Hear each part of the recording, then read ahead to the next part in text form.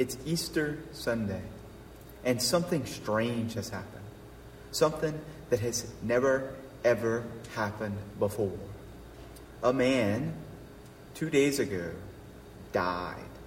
He was crucified. Well, first he was tortured. Then he was crucified. Then, for good measure, after he was dead, a lance was pierced through his side into his sacred heart. And blood and water poured out. On Friday afternoon, a man was dead. And today, he is alive. Something strange has happened. Something that has never happened before. But someone was raised from the dead. Not only was he raised from the dead, but he seems to appear almost instantly in one place and then another place and then another place. Not only was this man raised from the dead, but now he walks through locked doors. And he still has wounds in his hands and his feet and in his side. But they're not bleeding. They're not festering. They're not the wounds of death, but they're the wounds of glory.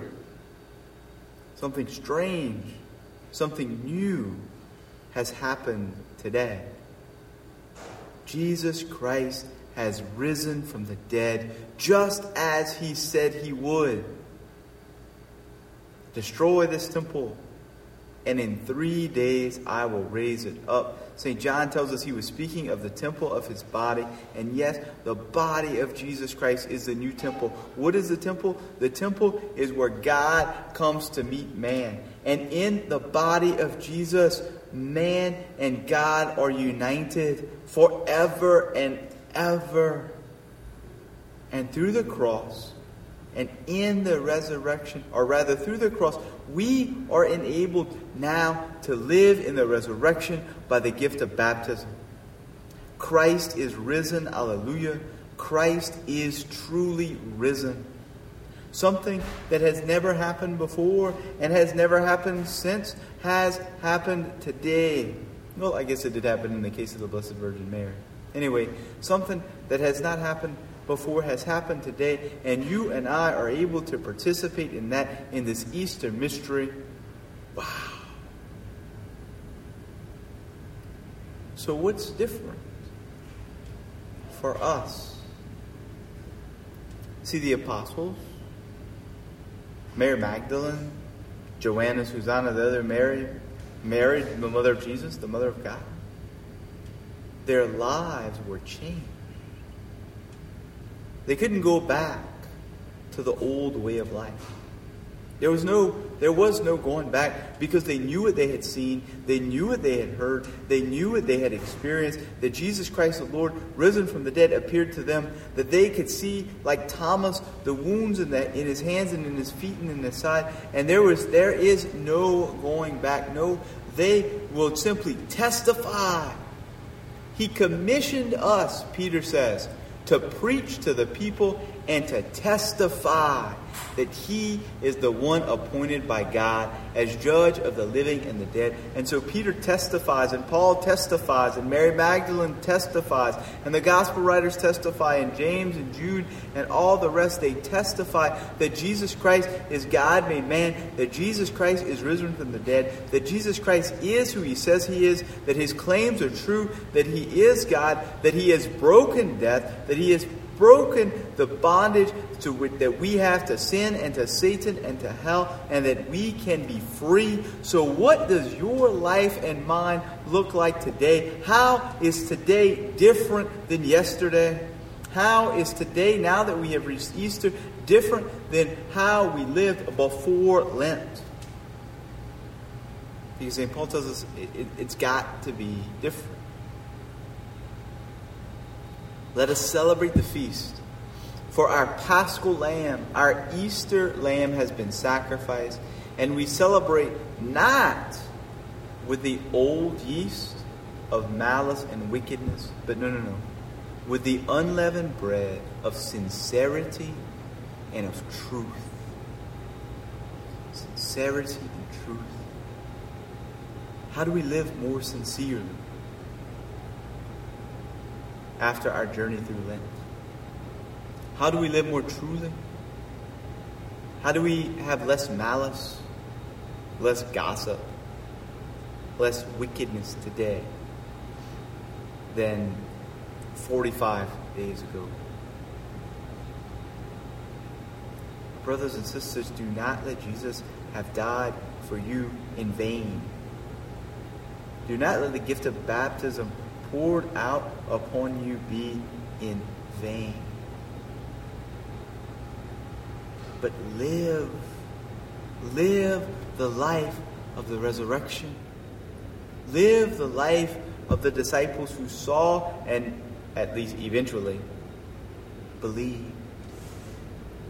Run to see Jesus in the tomb. Run to tell other people about him. Run to show other people what God has done for you.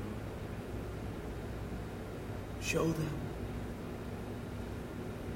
They know we are Christians by our love.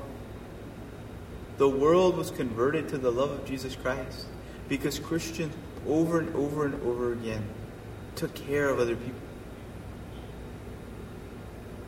These little babies who their parents didn't want, who were left to die out in the elements, the Christians took them and adopted them.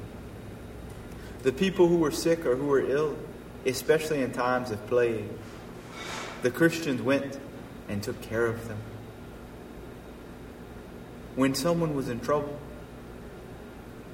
the Christians helped them over and over again. They will know we are Christians by our love. The Christians were so in love with Jesus that they would not dare to break the first commandment, not even to save their lives. They would not dare to worship anything or anyone other than God, not even to save their lives. And so they shed their blood in the Circus Maximus. They shared their blood in the various arenas around ancient Rome, saying, Jesus Christ is Lord. Jesus has risen from the dead. And like Abraham, who had faith that God could raise his son Isaac even from the dead, so too we know that if we die in Christ, that we will be risen. That we will enjoy his blessing in heaven even now. And that on the last day, he will raise up our bodies like his in glory. So what's different about your life this Easter? We cannot go back to the way it was. We cannot go back to our lives before Lent. Learn the lessons from Lent. If your Lenten penance worked, why stop? If it helped you come closer to Jesus, why stop? Now is not a time for relaxing our Christianity. No. Now is a time for intensifying our Christianity. Intensifying it in joy. Yes, the joy of Easter looks different than the penance of Lent. But the intensity of our Christianity should only grow as we experience the joy and the love of the resurrection. Christ is risen. Alleluia. Christ is truly risen. Alleluia. Let us rejoice, let us pray, and let us love one another. God bless you.